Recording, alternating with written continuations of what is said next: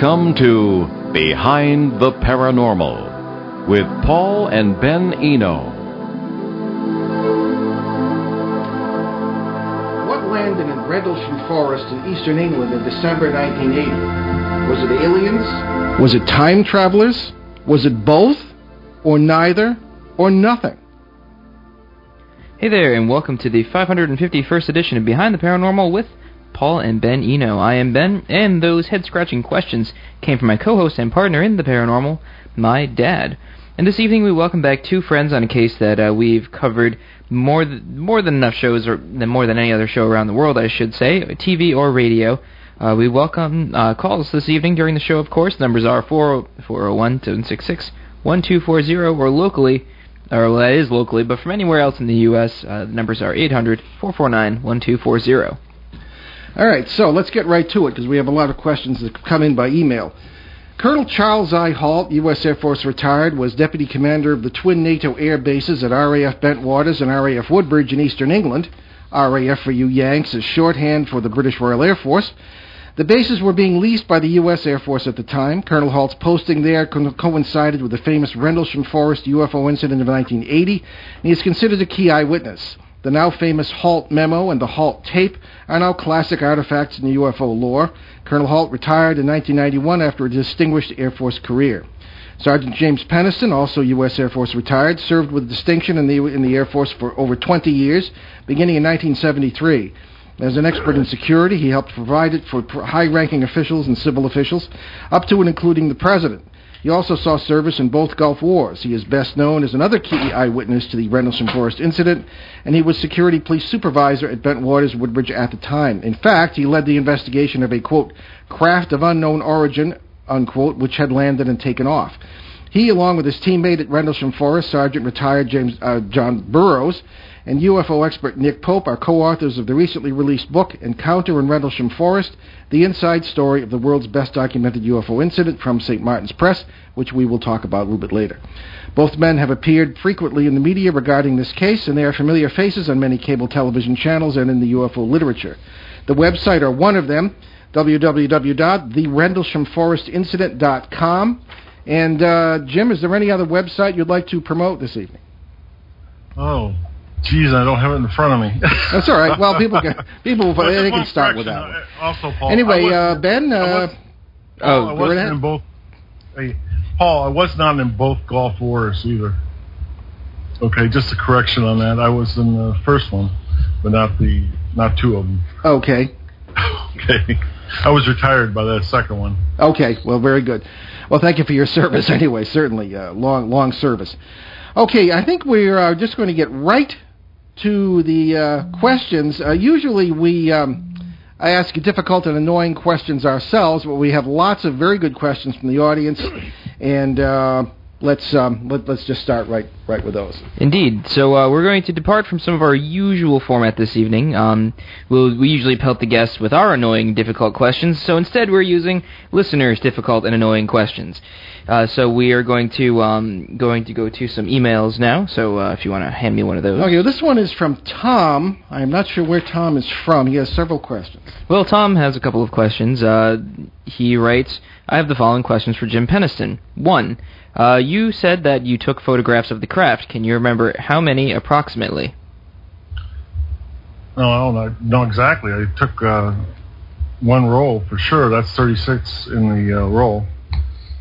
That's what we carried. Okay, 36 in the roll. Okay. Okay, could you even tell the model or type of camera that you used? Canon 81. Oh, well, there we go. Is it possible that the photographs taken from the confiscated camera actually came out clear and are still being kept away from the public to this day? Well, at one point in time, I did think that, but talking to Sergeant Monroe Neville, he had the same problem with the film on the night with Colonel Halt, and they were whited out, and he did not use the base photo lab. He did them at his residency. So I guess the answer to that is no. I think they were whited out because of something with the phenomenon. Right. Can I just make a comment there? I don't know if you remember this.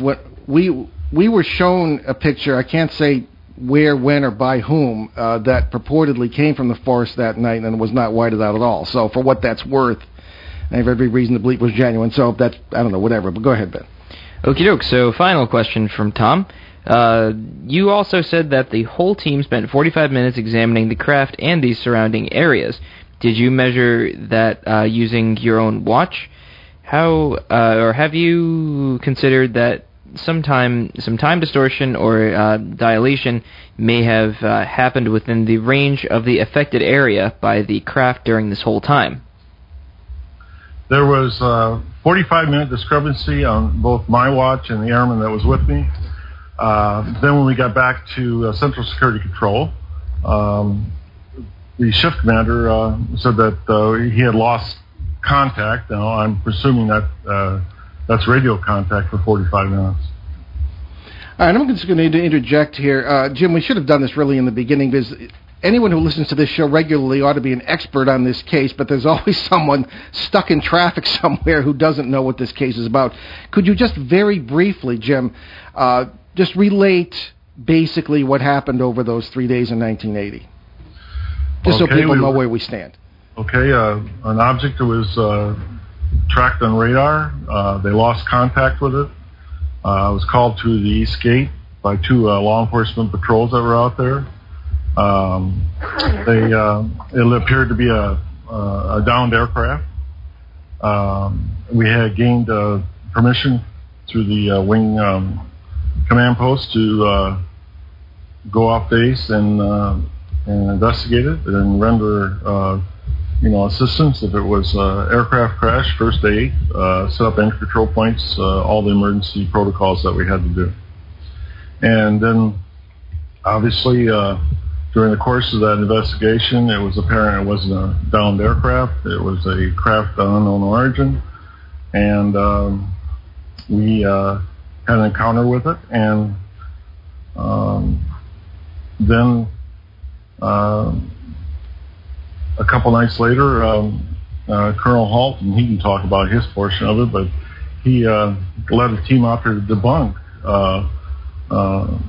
the situation, and he came into a situation that he found he was unable to explain as well. Okay, Chuck, maybe you can. We're being informal and using first names this evening, but Chuck, if you could perhaps add your bit to that. Well, I was approached that we were having the end of the year, how should I say, celebration as a family covered dish dinner, and the on-duty senior police officer came in and said, "It's back." Of course, everybody, what's back? And I went out I was sent out to investigate and to put it all to rest, because the police had become very obsessed with a UFO or whatever. And basically we found a site where Jim had seen something, 3 indentations equal distance apart. We found some Geiger counter, significant readings on the Geiger counter, marks on the trees, clearance in the tree above as though something had come down or gone up. And while we were there, we saw a bright light, which turned out to be a glowing red object, sort of oval in shape. I would say maybe a foot or 2 in diameter, had a black center. It was winking. It moved about. It came into the forest. It moved through the trees. It went back out. The farmer's house was glowing. Across the field was glowing bright red like it was on fire. And then suddenly exploded silently, and the 5 white objects, and they disappeared. The whole time we could see the lighthouse out at the coast, which was off to the right. Then we noticed objects in the sky, which were moving around in sort of like a grid pattern. 1 to the south, 2 to the south then, and 1 came overhead and sent down the equivalent of, I would say, a laser beam, and stayed in the sky. Another was over Woodbridge Base and then Bentwaters Base, and sent down beams which may have come down in or near the weapons security area, and it was quite an experience. I would think so. All right, now we have some questions from Patrick in Dublin, Ireland. These are for Colonel Hall. Okie doke. So Patrick writes to us, or well, everyone in the group really. Are you aware of any special access programs, either directly or indirectly associated with what was seen in the forest? No, I am not. Okie doke. We might actually get through these questions. Yeah, I didn't expect that. Alrighty. According to John Burroughs, you gave him and Adrian Bustinza, yeah, that's what I thought, permission to go towards the object on night 3. Can you confirm this? The object was gone when they went forward. Okay, so... the object that exploded and was gone, whatever it was. Can you describe the explosion sort of thing that... It was sort of like fireworks. Yeah, people who know the case are familiar with it, but some people may not be. When you say explosion, you mean it sort of burst into... It didn't do any damage to the forest, did it? It just sort of broke into... Adrian Bustinza was with me. John was way back in the background. He'd come out on his own. He'd hitched a ride with one of the security police or somebody, I don't know who, and borrowed a radio and called me and asked for permission to come forward, and I told him no. When the whole incident was over, an hour and a half or 2 hours later, John was still in the forest, and he came up, I believe, to us. I don't remember exactly the details, but we all went back to the base then. Okay. Okie doke.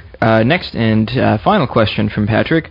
Are you in possession of any material which could provide proof, either circumstantial or otherwise, that some of the individuals involved were meddled with after the fact by intelligence agencies using drugs and or hypnosis? Not directly, but I do have some very, very interesting information, but I'm not going to make it public until I write a book. Oh, darn. Okay. I'm sorry, but I've come into some very interesting things that are really going to blow this wide open. Okay. All right. We have... let's pause on our questions now, and we're going to give you both a chance to say why you're here this evening. Obviously, things continue to develop in this case, and I'll have a comment on that at the end of the show. Do we have a caller? Yes, we do. Okay, we're going to have to... well, the people on the air will be able to hear. The people out there will be able to hear the question, but I'll have to relay it to the listeners because of our technical setup. Go ahead. Okay, we have Bob with us. In Cumberland, yes. Bob in Cumberland. Very good. What's your question for our guest, Bob? Jim and Chuck both, I'd like to ask them. I've been immersed in this subject for a decade, and I've heard everything, but I've never heard anybody mention about any olfactory situations. Do you guys smell anything like ozone or anything like that would... Okay, Bob in Sure, thank you, Bob. Bob in Cumberland, Rhode Island, fellows, asks if either of you had smelled anything like ozone, that sort of thing, because that has not generally been mentioned in the case literature. I did not smell anything unusual. Okay. John? I said Jim, I mean. My name's Jim. Right. The only odor out there was a smell of hot metal. Hot metal? Oh, wow, okay. Okay. That would tie into Chuck's version of what he saw was like... That was it. Something looked like molten metal. Oh, can you hear the questioner? No. Okay. All right. He said, I'm just hoping here, Ben. Now, he said that's a helpful answer and ties in with what Colonel Hall had said. Okay, Bob, thank you very much for your call. Thank you. So, gentlemen, I'll give Chuck a chance, Colonel Hall a chance to say why you're here this evening and what you really want to convey to the listeners about this case at this point in time. Well, I'm here primarily to support Jim and to explain, some things that he was only there the first night. I was there the third night, as we call it. Yeah. I have a lot of things I'm going to say, but I'm not going to say them now because they're going to be very interesting when they come out. Okay. All right, Jim? Well, I'm here because originally I was supposed to be on here in June to promote the book. Yeah. And so we rescheduled it, so I was going to come on. And then I figured, it's been a while since Colonel Halt and I were on the show together, and we've been, in discussion over the last couple of years of stuff, and I said I think you can add a lot to the program, and also discuss the third night. Okay, good. Well, you'll have a chance to promote the book after the bottom of the hour break. Here's some more questions. This is from Steve in Kirkville, New York. Okie doke. So Steve writes to us. This is for you, Jim. This one's for you, Jim.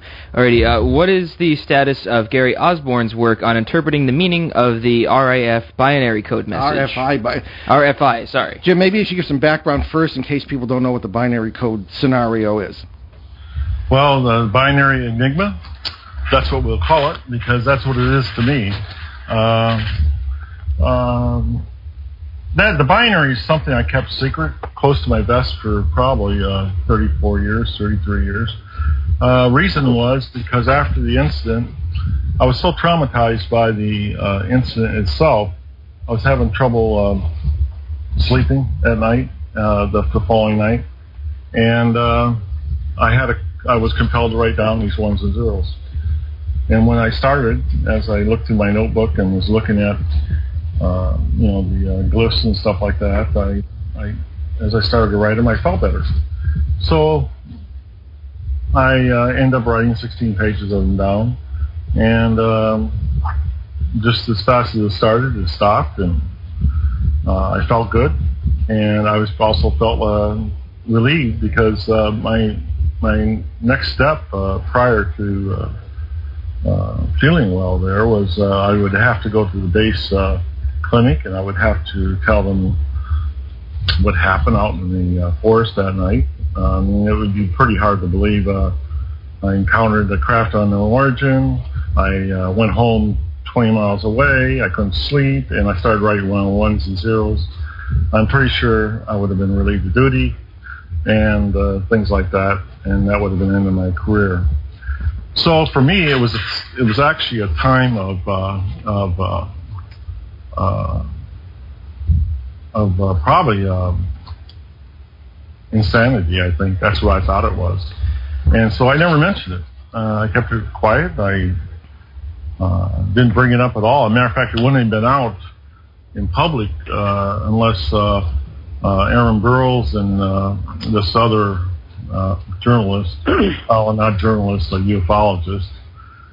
We were doing a film shoot in Phoenix, and I was asked a question to go ahead and look up a number. And when I did, I flipped all the way to the back, and that's where the ones and zeros was. And of course, they were on me like a mad dog on meat. And that's when the ufologist said, "Well, that's binary code." And I said, "Binary code?" I says, "Oh, I mentioned that in hypnosis." That's when I made the connection. And of course, it took on a life of its own after that point because everybody had an agenda there, and the agenda clearly wasn't my agenda. So it was accidentally put out in public. Without that happening, it would not be out in public today. And anyway, in the binary, here's where the enigma is. It has coordinates. It has messages that are translated in English, and quite honestly, I find it all very perplexing. Yeah. So has Gary been able to do anything there? Gary has been doing research on it that I can't talk about. That's his research.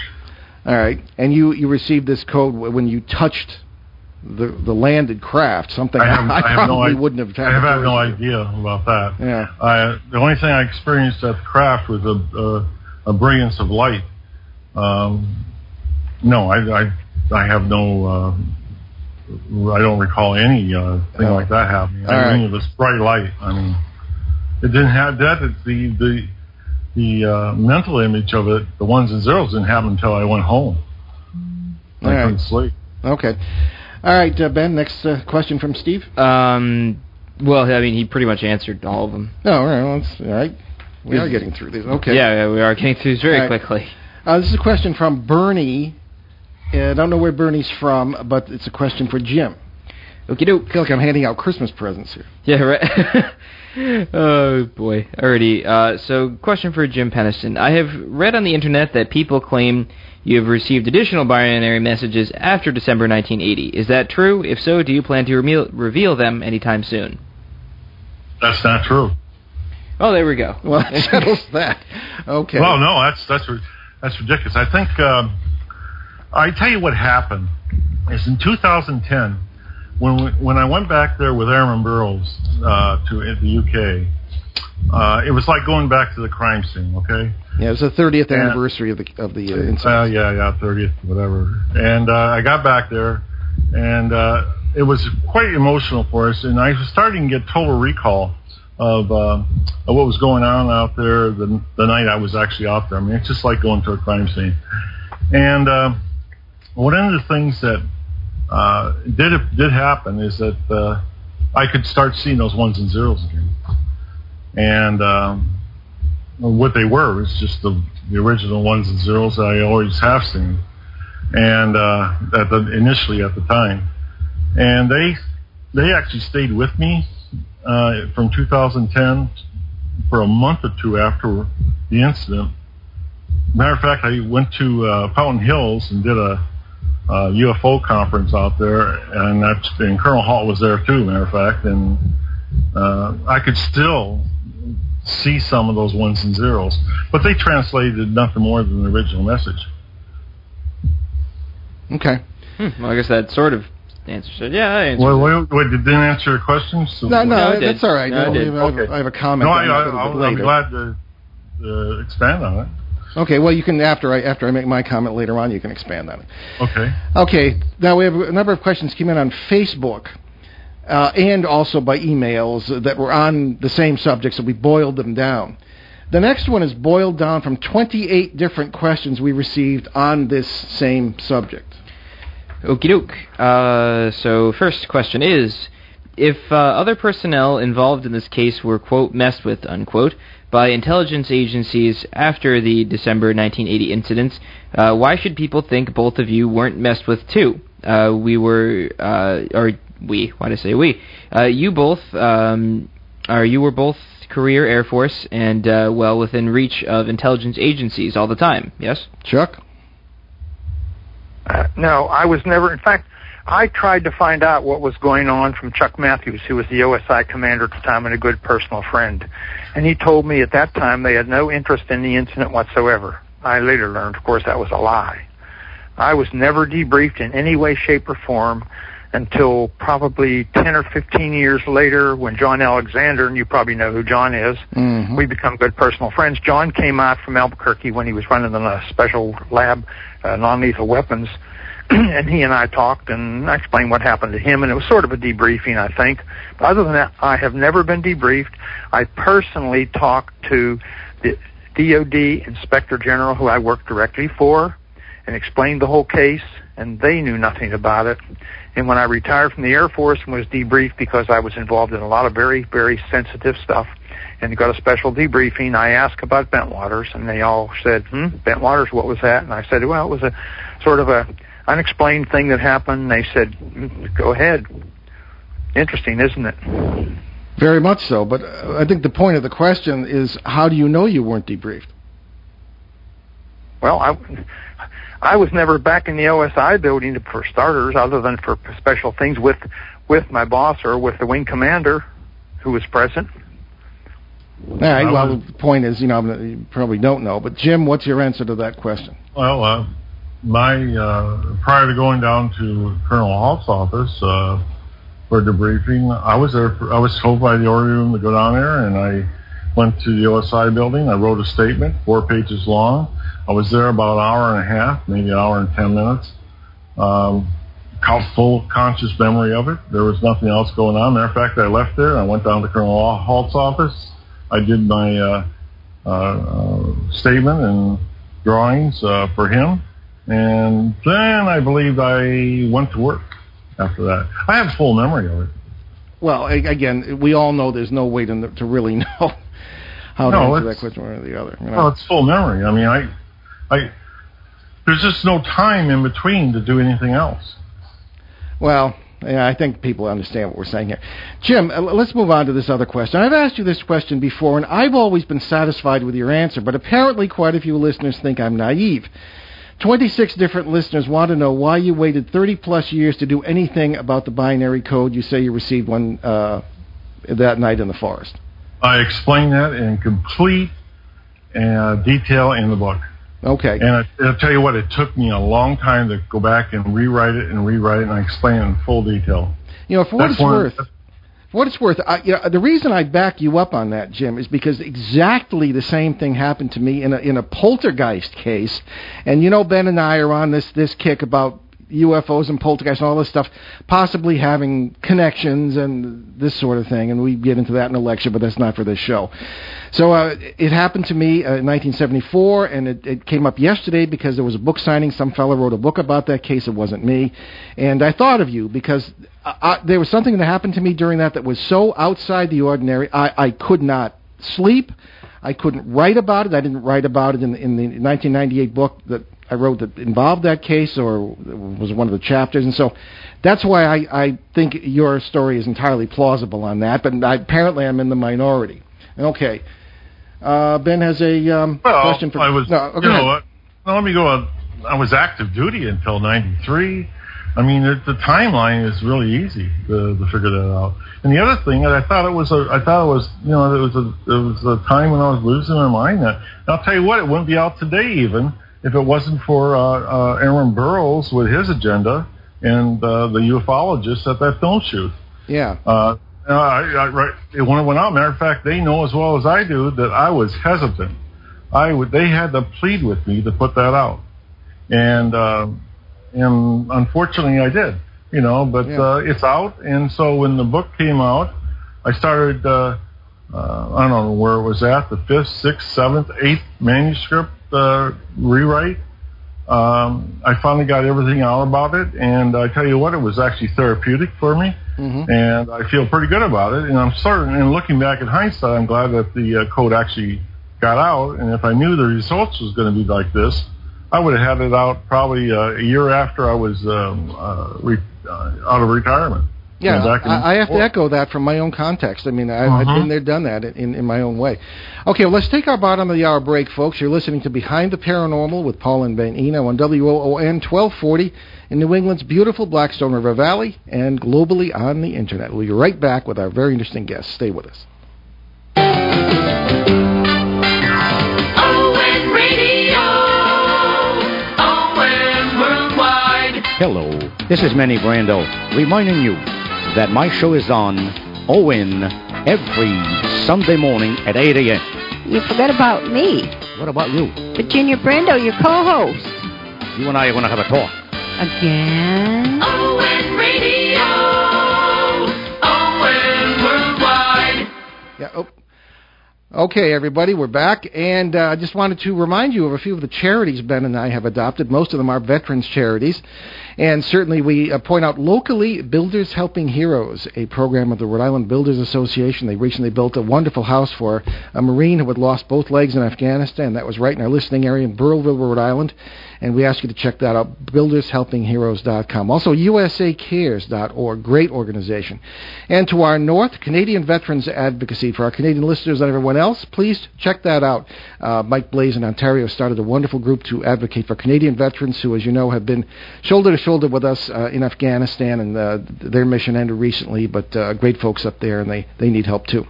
And also out in Los Angeles, in another vein, Youth Mentoring Connection. Tony LaRae out there using ancient wisdom and indigenous wisdom to help at-risk youth. It's nothing occult about it. It's good stuff. It's good, solid human common sense. And he's done wonderful things out there. YouthMentoringConnection.org, YouthMentoring.org. Check that out. Okay, let's get back to our very interesting guests here. Colonel Charles Halt, retired, and Sergeant James Penniston, retired, U.S. Air Force eyewitnesses to the Rendlesham Forest incidents of 1980, which, of course, is our subject this evening.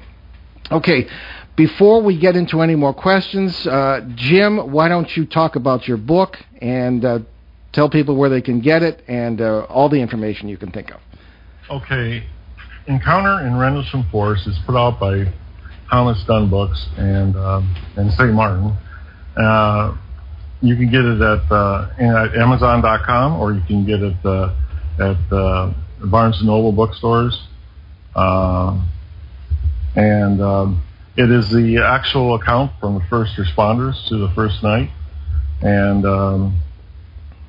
we really kept quiet, and we wanted to. We have had this. We've done documentaries and stuff, but the book has it in print where it can't be altered, it can't be cherry picked. It's just the explanation of what happened. Our account. I was very detailed in it. I explained quite a bit. Unfortunately, there's about 80 pages that did not make it in, but What did go in there dealt with the binary code, dealt with the immediately after the incident, and I did this with Nick Pope as the lead author and Aaron Burrows. Okay, very good. Why don't you get that last question, Ben? Then I had a question for Jim as well. Go ahead. Okay, Colonel Halt, so 22 listeners want to know what you think about the binary code scenario. That's my dad and myself included in that number. Honestly, I really don't know. I mean, and that's a fair answer because I'm firmly convinced that especially John Burroughs has been messed with through the years, and Jim's been hypnotized a few times and regressed, and I don't have any doubt about the binary code, just that I just don't know. A lot of things have come out through the years. Now we have the air traffic controllers confirming that they actually saw the UFO. They traced it across their scope at 3,000 or 4,000 mile an hour, come back across the scope. They saw it go into the forest where we were.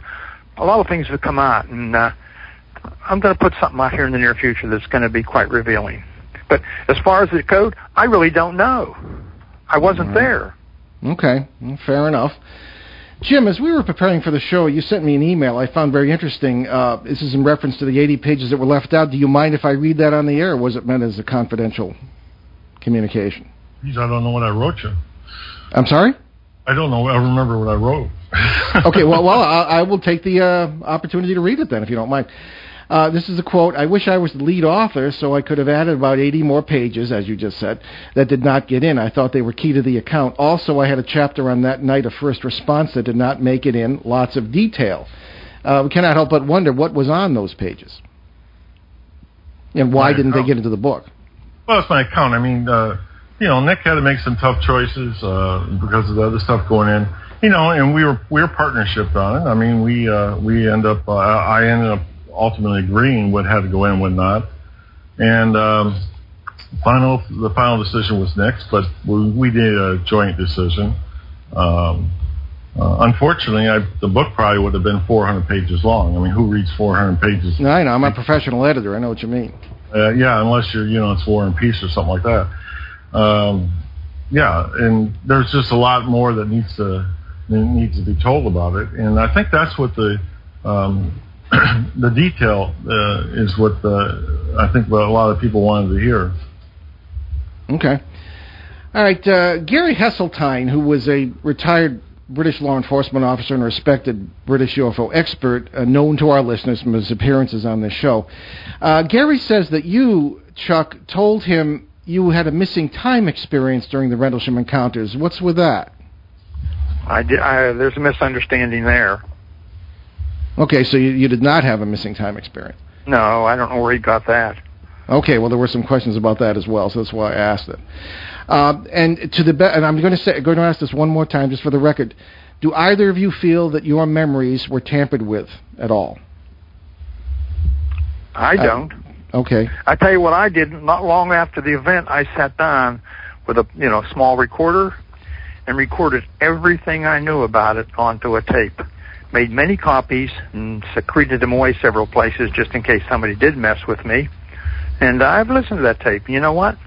It still tracks. Okay. And I'll tell you what, that's what I did after the incident, because the colonel and I were stationed at the base for at least 4 years after the incident. What I did is I wrote my own personal logs and wrote everything down about the incident. But the funny thing is, I just found those. They were in storage, but I do have them, and I went through them, and all the information's there. I mean, that's been put out today. It hasn't changed. So, but those are personal logs, and. Okay. What was the other part of that question? Oh, essentially, it was the missing time experience, and then the. What I find really, really amazing? That these UFOologists or these so-called investigators, including Gary, since you brought his name up, all these people seem to want to talk about this incident so much, right? And they seem to be experts on it, or so-called experts. But you take guys like Richard Dolan, You got to take like Peter Robbins and Gary Hesseltine. I've been at numerous events with all them over the last 20 years. Not one time have they ever asked me one question about Rendlesham Forest. Really? That's difficult to believe. Well, that is a fact. Yeah.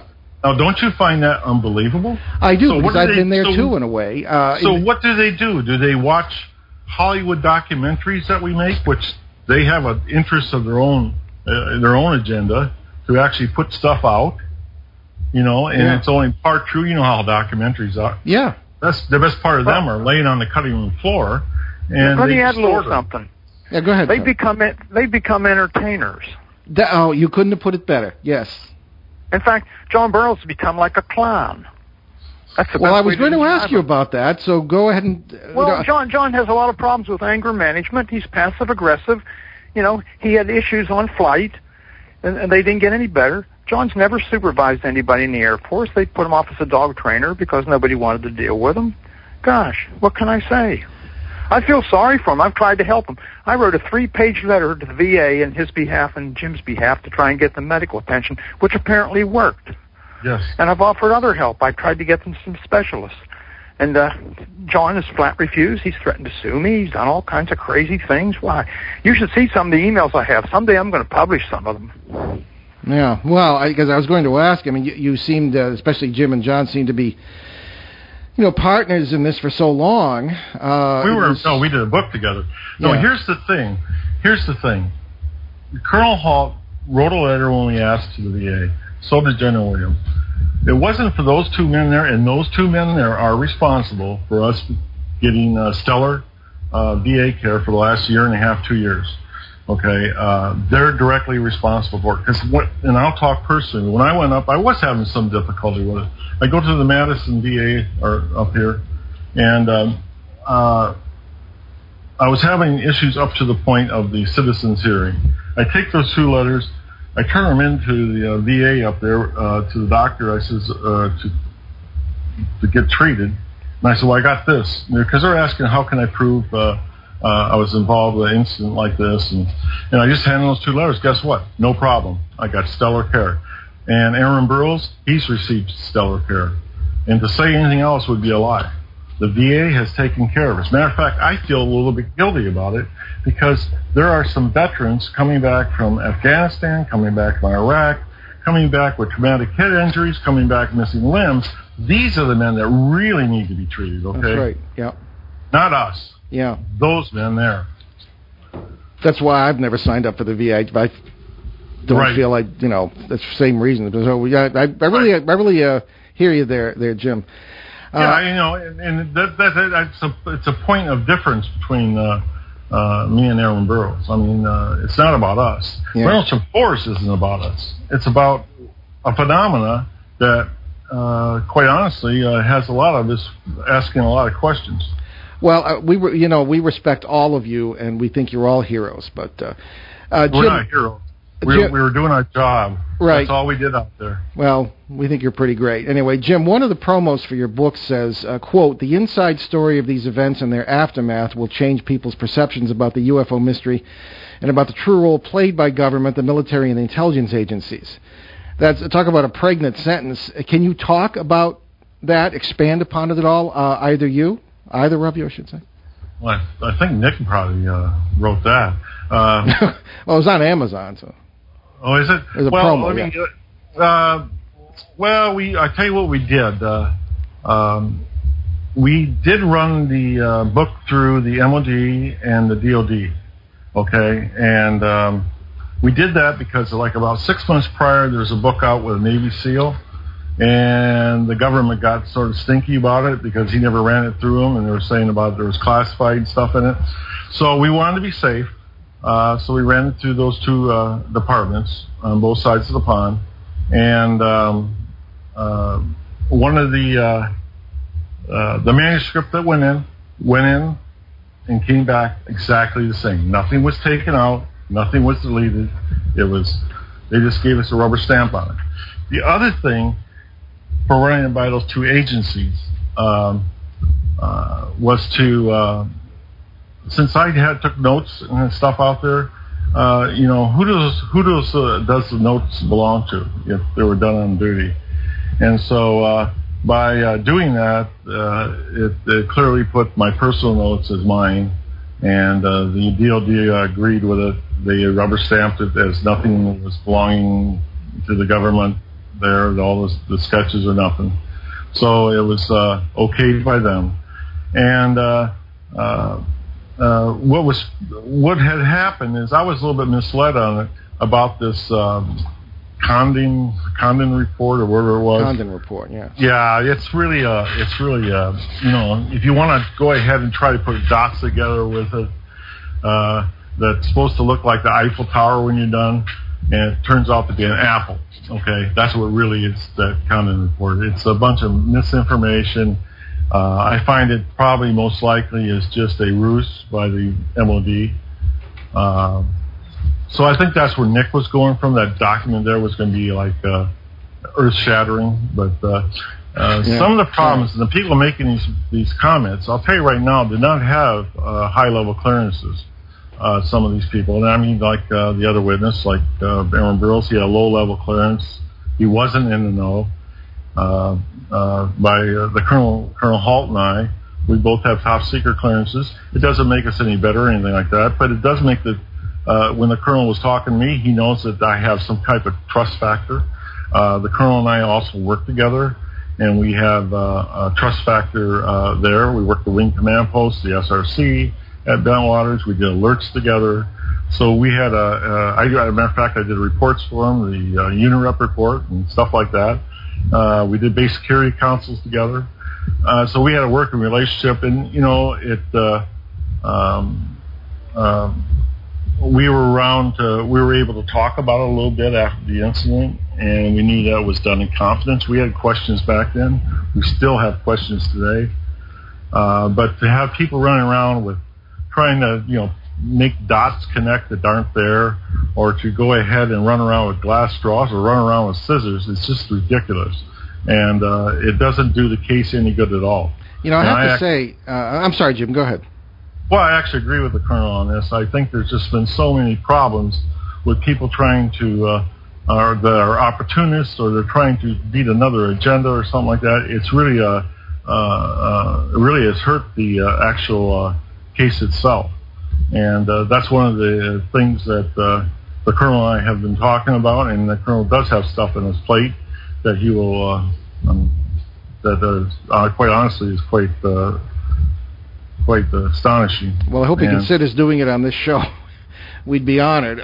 But I have to tell you, first of all, I have to explain to all the civilians out there that, once you take that security oath, that sticks. It doesn't end when you are out of the service. And, that's, so I understand. This came up on the last show when John and Nick Pope were on.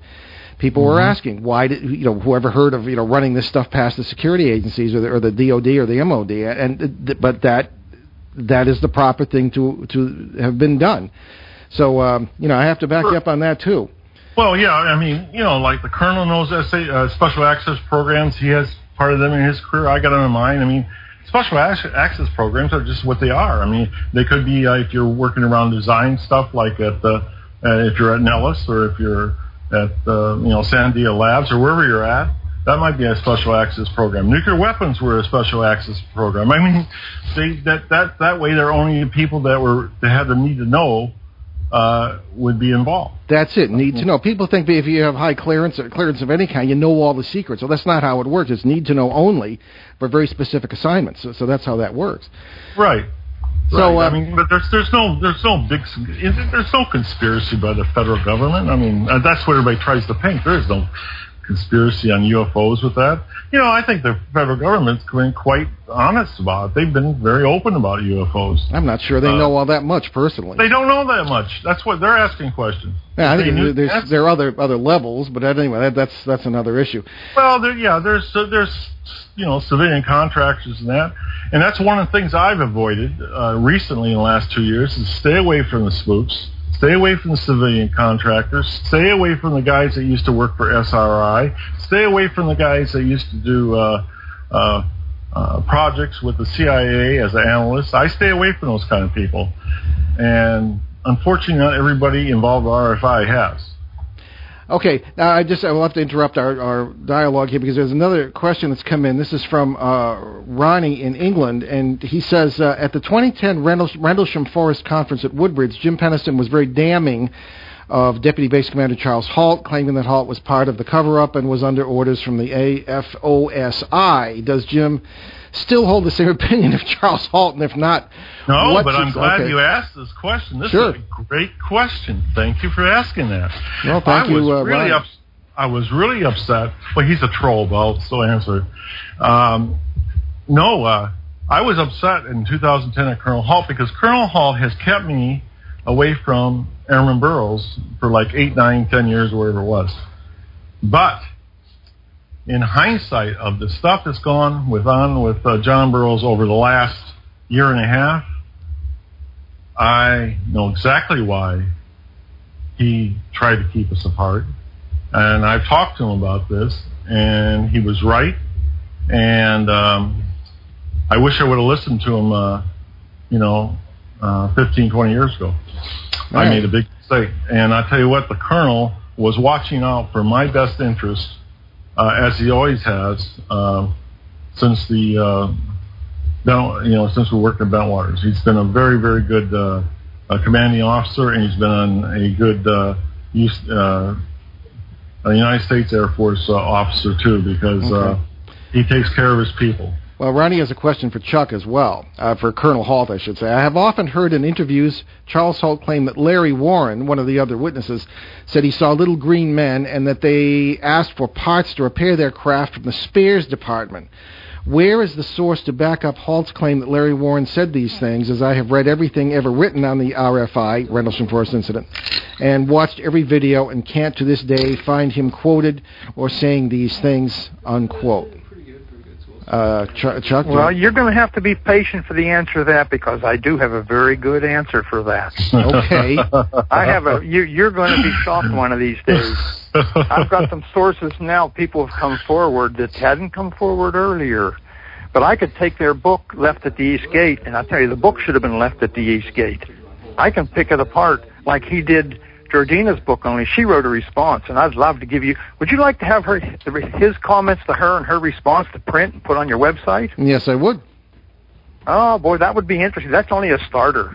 Okay. You should hear the rest of it. It gets even better. Well, I hope these future shows we're talking about here. Okay, very good. Oh, no, it's going to go out in written form first, and then we'll talk on the show. Okay, all right.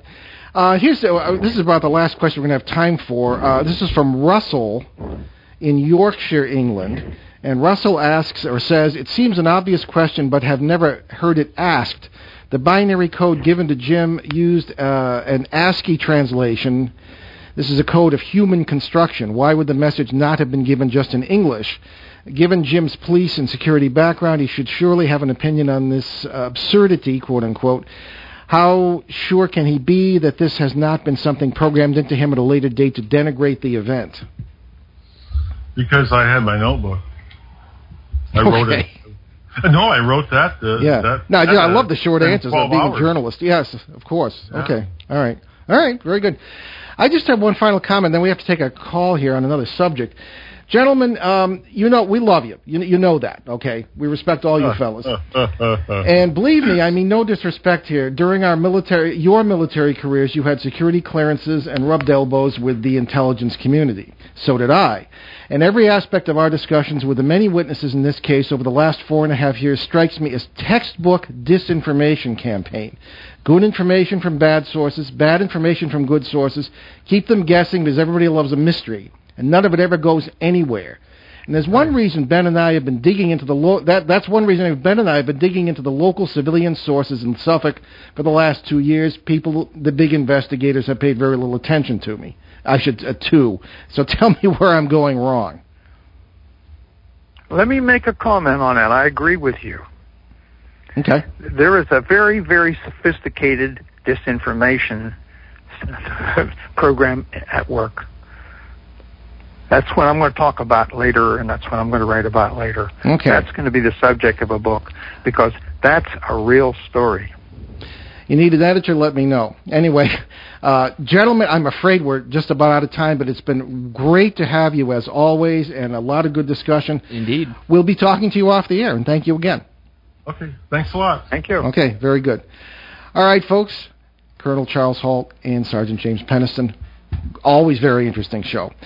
Okay, now we have a caller who's going to talk about something else, and I believe it is Shane Searway from New Hampshire.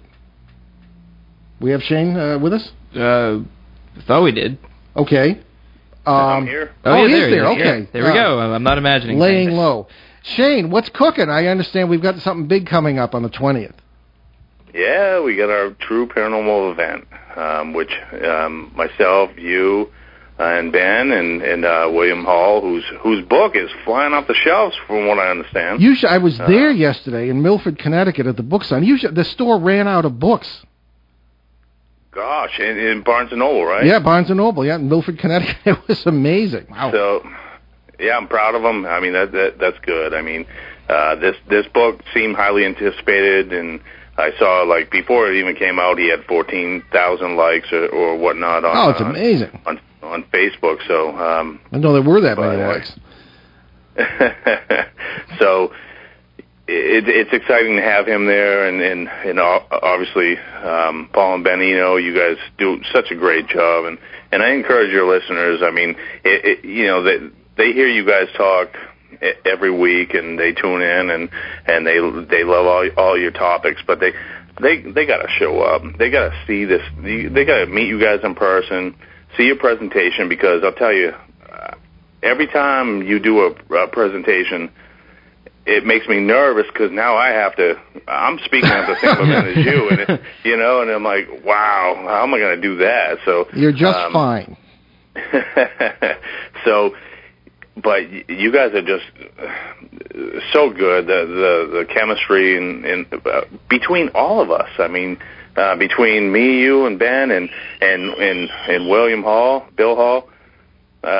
This is just going to be something that I think you can't find anywhere else, and I encourage all the listeners, if you tune in every week, you get to hear awesome information for free, just through the audio, but come out to one of these things, and you're going to see and hear different things that you won't otherwise, and you're going to be able to engage. You're going to be able to engage Paul and Ben and myself and William Hall, and ask your own personal questions, and I'll tell you, it's going to be a good event. I mean, that's what this was about. I don't want just to plug paranormal celebrities, all these shows and whatnot. I want this to be a time where it's just people that want real information, real intelligence, and to talk about that. We're going to totally eliminate this culture, of these TV celebrities or who are doing things all the same way. And let's have a show about people that are doing things differently and getting results. Well, the subtitle of this, if pardon me for interrupting, is Advanced Understanding in the Paranormal Field, and it's beyond the nonsense that's out there in beyond the pop, spooky, scary skeletons. Yes, and into some real interesting areas. So that's the thing. Absolutely. So we're talking about it's only $15. That's incredible, including lunch. 3 speakers, all kinds of meet and greets and all this business, and that's going to be at the in Brookline, New Hampshire, at the Brookline Event Center, 11 a.m. to 4 p.m. And where can people get tickets? TrueParanormalEvent.com. That's TrueParanormalEvent.com. Go there. You'll find all the information. There's a PayPal link. You can also mail a check to. The information's on that website as well. Go to True Paranormal Event. You can mail a check for tickets, and we mail you the tickets right away. As soon as we get a check, boom, the tickets are out. And can people get tickets at the door? Yep, absolutely. Okay, we're going to have tickets at the door. I was hoping to sell this thing out. It's not sold out yet, so there's still tickets available. But either way, but I would encourage, if there's people listening right now that know they're going for sure, get your tickets now. It'll help us to get a head count so we know how much food to have together. But we're going to have, all kinds of food and different sandwiches and whatnot, and beverages. It'll just help us to situate the event center in the right way, and then also have the right kind of food. Okay, great. Shane, thanks a lot. We're out of time. We'll be talking to you. Thanks very much. Okay, right, folks. Talk to you soon. All right. You'll get next Monday, September 15th, on ON 1240 and ONWorldwide.com. We'll welcome back legendary physicist Dr. Amit Goswami for a discussion of quantum reality and its relation to paranormal experience. And our quote this evening is from that old sweetheart Albert Einstein. No problem can be solved from the same level of consciousness that created it. I'm Paul Eno. And I'm Ben Eno, and thanks for joining us on our great cosmic journey, and we shall see you next time. Return to this radio frequency 167 hours from now for another edition of Behind the Paranormal with Paul and Ben Eno.